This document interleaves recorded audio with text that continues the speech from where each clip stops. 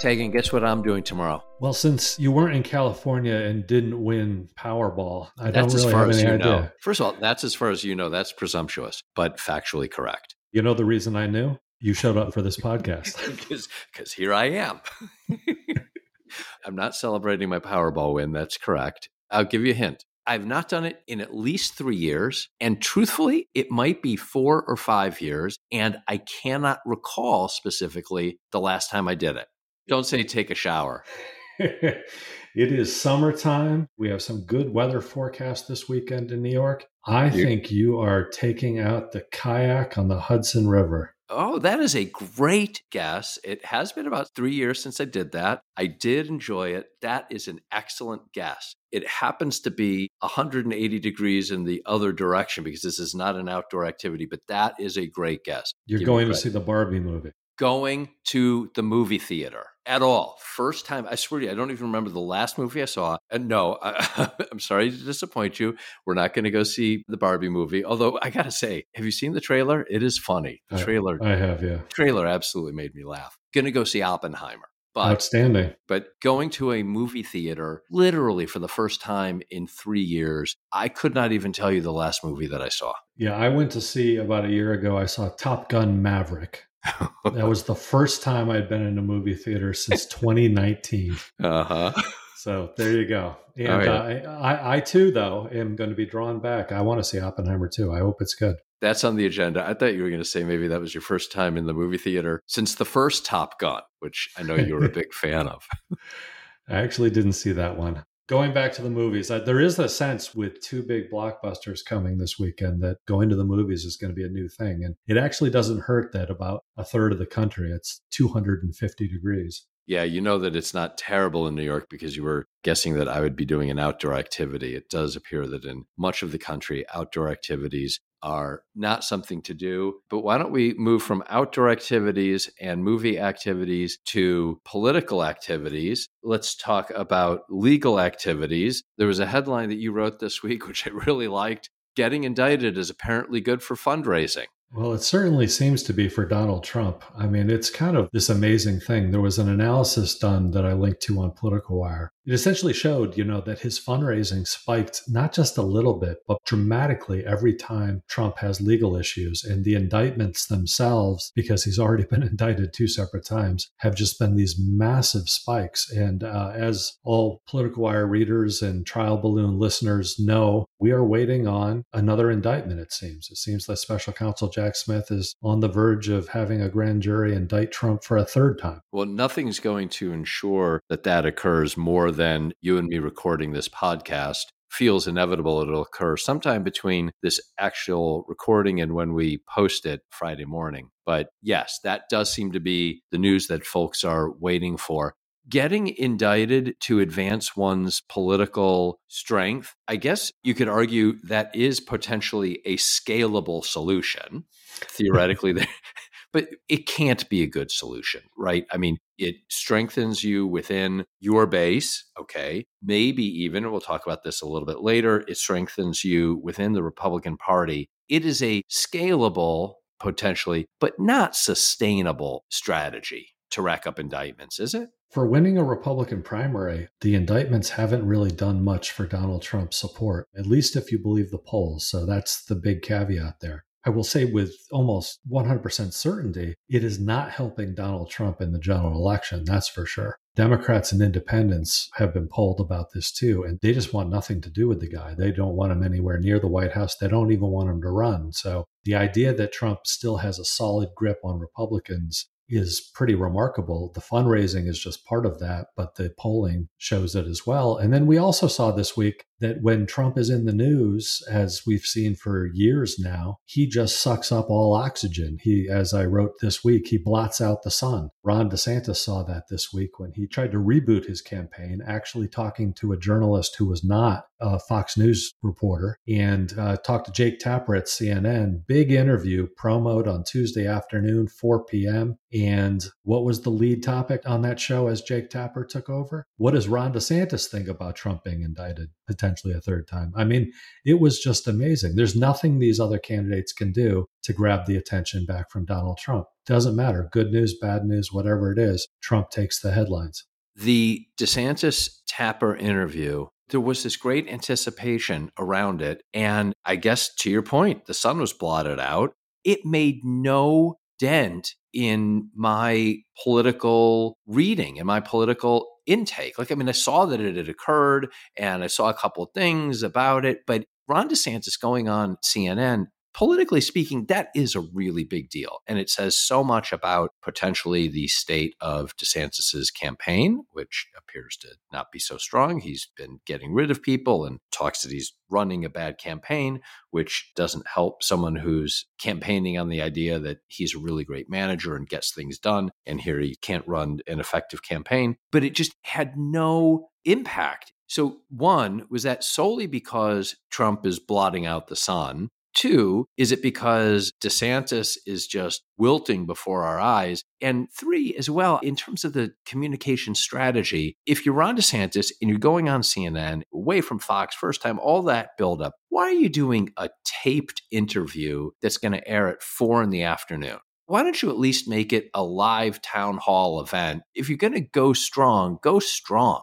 When I heard that it was a taped interview with Jake Tapper, the first thing that came to my mind was that CNN learned its lesson, that they were not going to put one of these candidates on live because he's simply trying to grab headlines. And the expectation and the anticipation was that Jake Tapper is a tough interviewer and that somehow DeSantis is going to try to pick a fight with him so that he could get some oxygen or some attention that way. Now, perhaps that happened and CNN never aired any of that, but I think we would have probably heard about it if it did happen. That was my first thought. But once again, it seems that the DeSantis campaign is extremely cautious about putting him out there. And so rather than putting him at the 9 o'clock hour, they put him at the 4 o'clock hour in case something goes wrong. And they end up getting absolutely nothing from it. It was a boring interview. You know, quite frankly, you watching DeSantis right now, he's a boring candidate. He's not a very interesting candidate. The big problem that he has is the fact that he is relying on big donors for most of his money. I think 70% of his campaign contributions are from large donors. He has very few of these under $200 donors.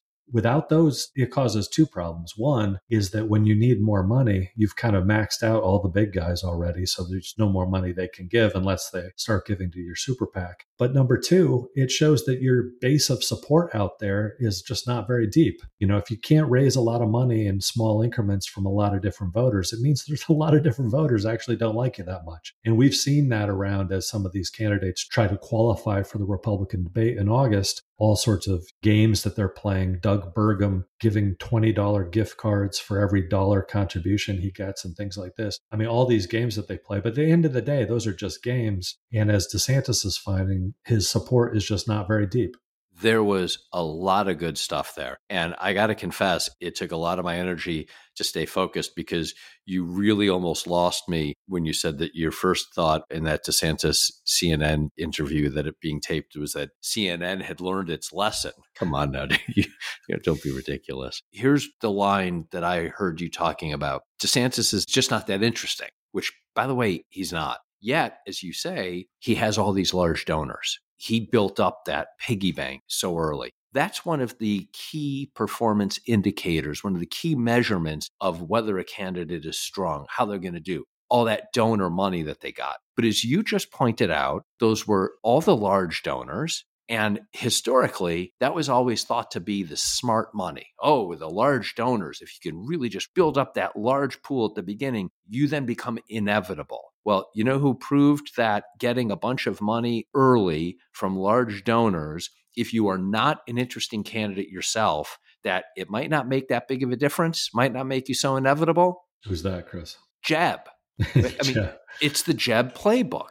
Maybe he should get a bumper sticker, Ron, exclamation point. He's got to do something. I mean, he may not want to go that far, but I think you really hit on something. It leaves me wondering, what is the attraction for large donors around not interesting candidates? It's almost like they're going, large donors, maybe they are small c conservative. Obviously, if they're donating to Republicans, they're big C conservative, but maybe they're a bit risk averse. House. And governor, large state, seems like a really good bet. They pile on. Money follows money. Maybe we're measuring the wrong thing.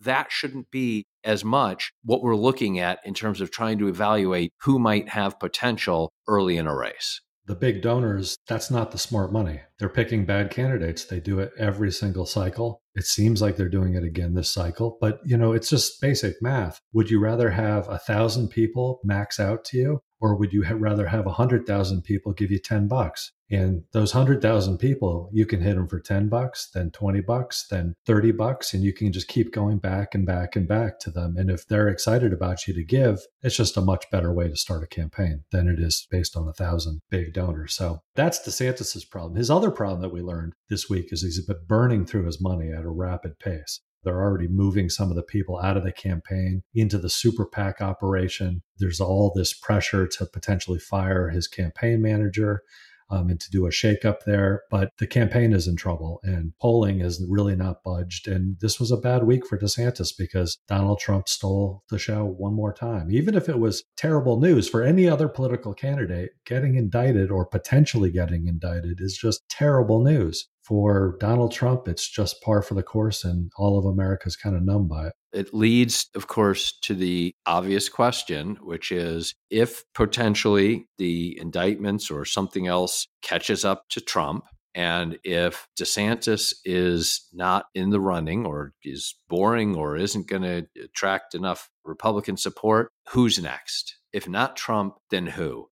Mike Pence? How's he doing? Has he gotten on the debate stage yet? He says soon, Chris. Soon he'll get there. Soon. Yeah. Will he get there before August 23rd? It is not clear that he will. So, Mike Pence is about as exciting as he looks. Yeah. He does not have that wave of support. There is no Pence-mentum, in this race. What about Nikki Haley? Nikki Haley, she has been running for president for 5 months now. When she entered the race, she started polling at about 4.5%. 5 months later, she's at 4.4%, according to the polling averages. So Nikki Haley, she's still waiting. But, she said in a quote when asked about this, she enjoys nobody thinking that she's going to make it because it makes her scrappy. Well, so she's scrappy. Chris Christie, Asa Hutchinson, Doug Burgum, Sununu's not running. Who's next? Asa Hutchinson gets booed at the evangelical conference because he has done the terrible thing of taking on Donald Trump, actually not even very harshly. Chris Christie has done the same thing as about one of the least popular candidates in the Republican field. The one that you didn't mention is, of course, Tim Scott. Yes. That was by design, my man. I know it was. But Tim Scott is the one who, he's not the very exciting candidate there. Most people who know him think he's a good guy, think they like him. He's very affable, I guess. He's kind of the anti-Trump candidate in the fact that he doesn't say outrageous things. He's not like Ron DeSantis, who's trying to out-Trump Trump. The other thing that Tim Scott has is he's got a lot of the big donor backers who are funding his super PAC, including one of the biggest donors, Larry Ellison, the CEO of Oracle, who is definitely backing Tim Scott and will continue to fund his campaign through that super PAC for a long time, which means that Tim Scott can stay in this race for a long time. But Tim Scott also has raised a lot of money from individuals who find him appealing. So for whatever reason, you put yourself out there and you run in these races and you see who likes you or who doesn't like you. And, Mike Pence has not been successful. Nikki Haley's not been successful. Ron DeSantis has not been successful. But you look at Tim Scott and he's just creeping along, creeping up the polls.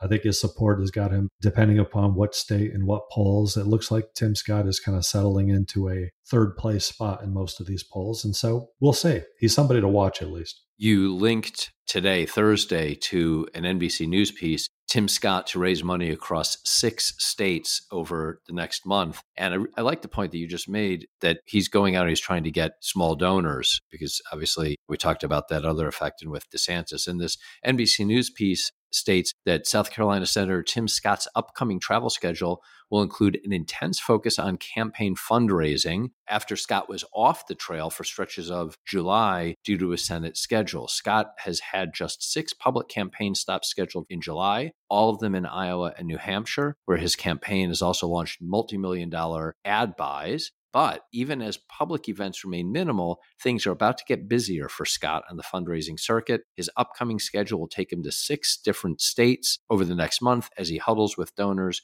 in Colorado, California, Maine, New York, Tennessee, and Wisconsin. Now, in those locations, I am sure he is going to try to meet with big donors.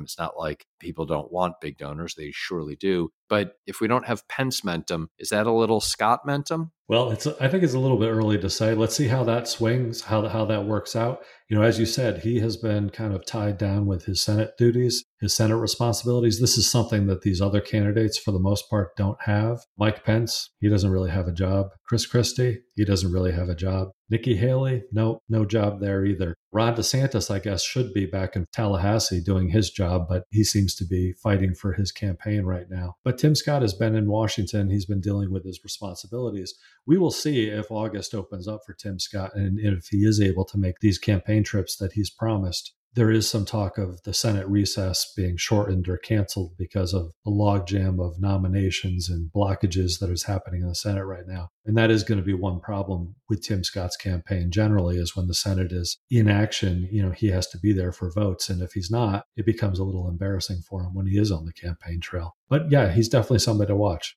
Is it beneficial to him, and I'm not being facetious, to have not been out there so much over the last month? When you look at the strategy of each of these candidates, he's clearly playing this strategy. He knows he's not going to beat Trump head on. That's the Ron DeSantis strategy, which, by the way, if you've noticed, hasn't been working either. Tim Scott is really just trying to stay there and be the alternative candidate that people come to if, in fact, Donald Trump's campaign ultimately implodes, or, perhaps Donald Trump just will be in court so often that he won't have enough time to actually campaign. Whatever it is, Tim Scott's kind of trying to be that alternative. Some people have said because of that Tim Scott would potentially be Trump's running mate should Trump get the nomination again. And you want to know something? I'm sure Tim Scott has thought about that. So it's probably good strategy for him. And if he did become Trump's vice presidential candidate, that would certainly set him up well in 2028, regardless. You know how you score points, Stegan? You got to take the shot. Got to take the shot. And if you don't take the shot, you got to hang out by the goal. That's how you can score. And Tim Scott's hanging out by the goal. And I'm going to be hanging out in an air-conditioned movie theater for the first time in several years. So maybe if you can watch Oppenheimer, I'll watch it. And who knows, maybe we'll give a movie review at some point. We'll do Trial Balloon Movie Club. I can only imagine how popular that would be. Anyway, let's first brave ourselves, go back to the movie theaters, and let's see if we actually enjoy it. By the way, bring some extra cash because I heard that popcorn's expensive. See you at the movies, Tegan. Bye, Chris.